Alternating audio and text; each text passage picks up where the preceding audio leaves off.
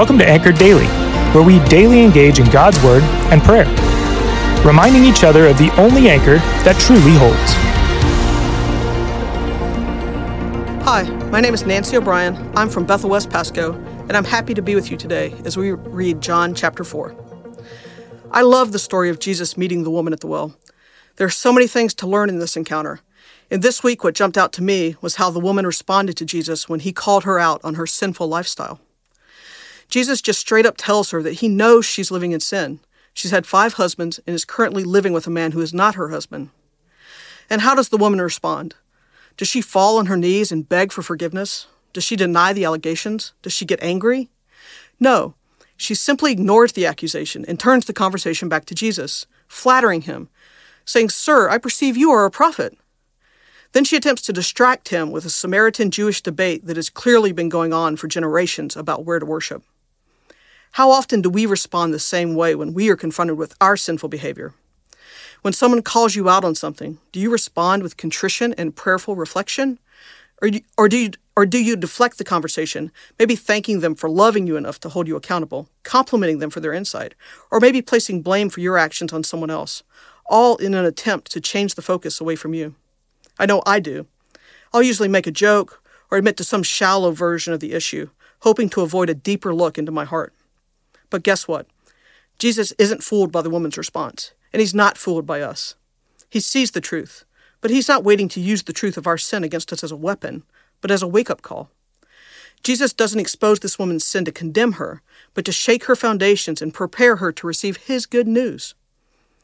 When she starts in with the debate on where to worship, Jesus doesn't turn back to her sin, but he answers her question directly with an amazing declaration of hope in verse 23, saying, "But the hour is coming and is now here when the true worshipers will worship the Father in spirit and truth. For the Father is seeking such people to worship him." The hour is here, and the Father is seeking such people. That's her. That's us. That's now. There's hope for the woman at the well. There's hope for all Samaritans, and there's hope for us. God is seeking true worshipers, not just Jews, not just people who have never sinned, but all who would worship him. And he's not just waiting for us to come to him, he's seeking us out. The God of the universe is seeking someone like you. He's seeking you. And then to seal her belief, Jesus plainly tells her that he is the Christ. Almost nowhere else in Scripture does Jesus make such a clear statement about himself, not even to his apostles until he's approaching his crucifixion, and never to non-believers. But to this woman, he lays it out, saying, "I am he." Jesus knows her, and now she knows him. And that knowledge emboldens her to drop everything and go back to town to get as many people as she can to, as she says, "Come, see a man who told me all that I ever did. Can this be the Christ?" She isn't ashamed. She isn't afraid. She has good news, and she has to share it. And she was successful. Many people came to the well, saw Jesus, and believed for themselves.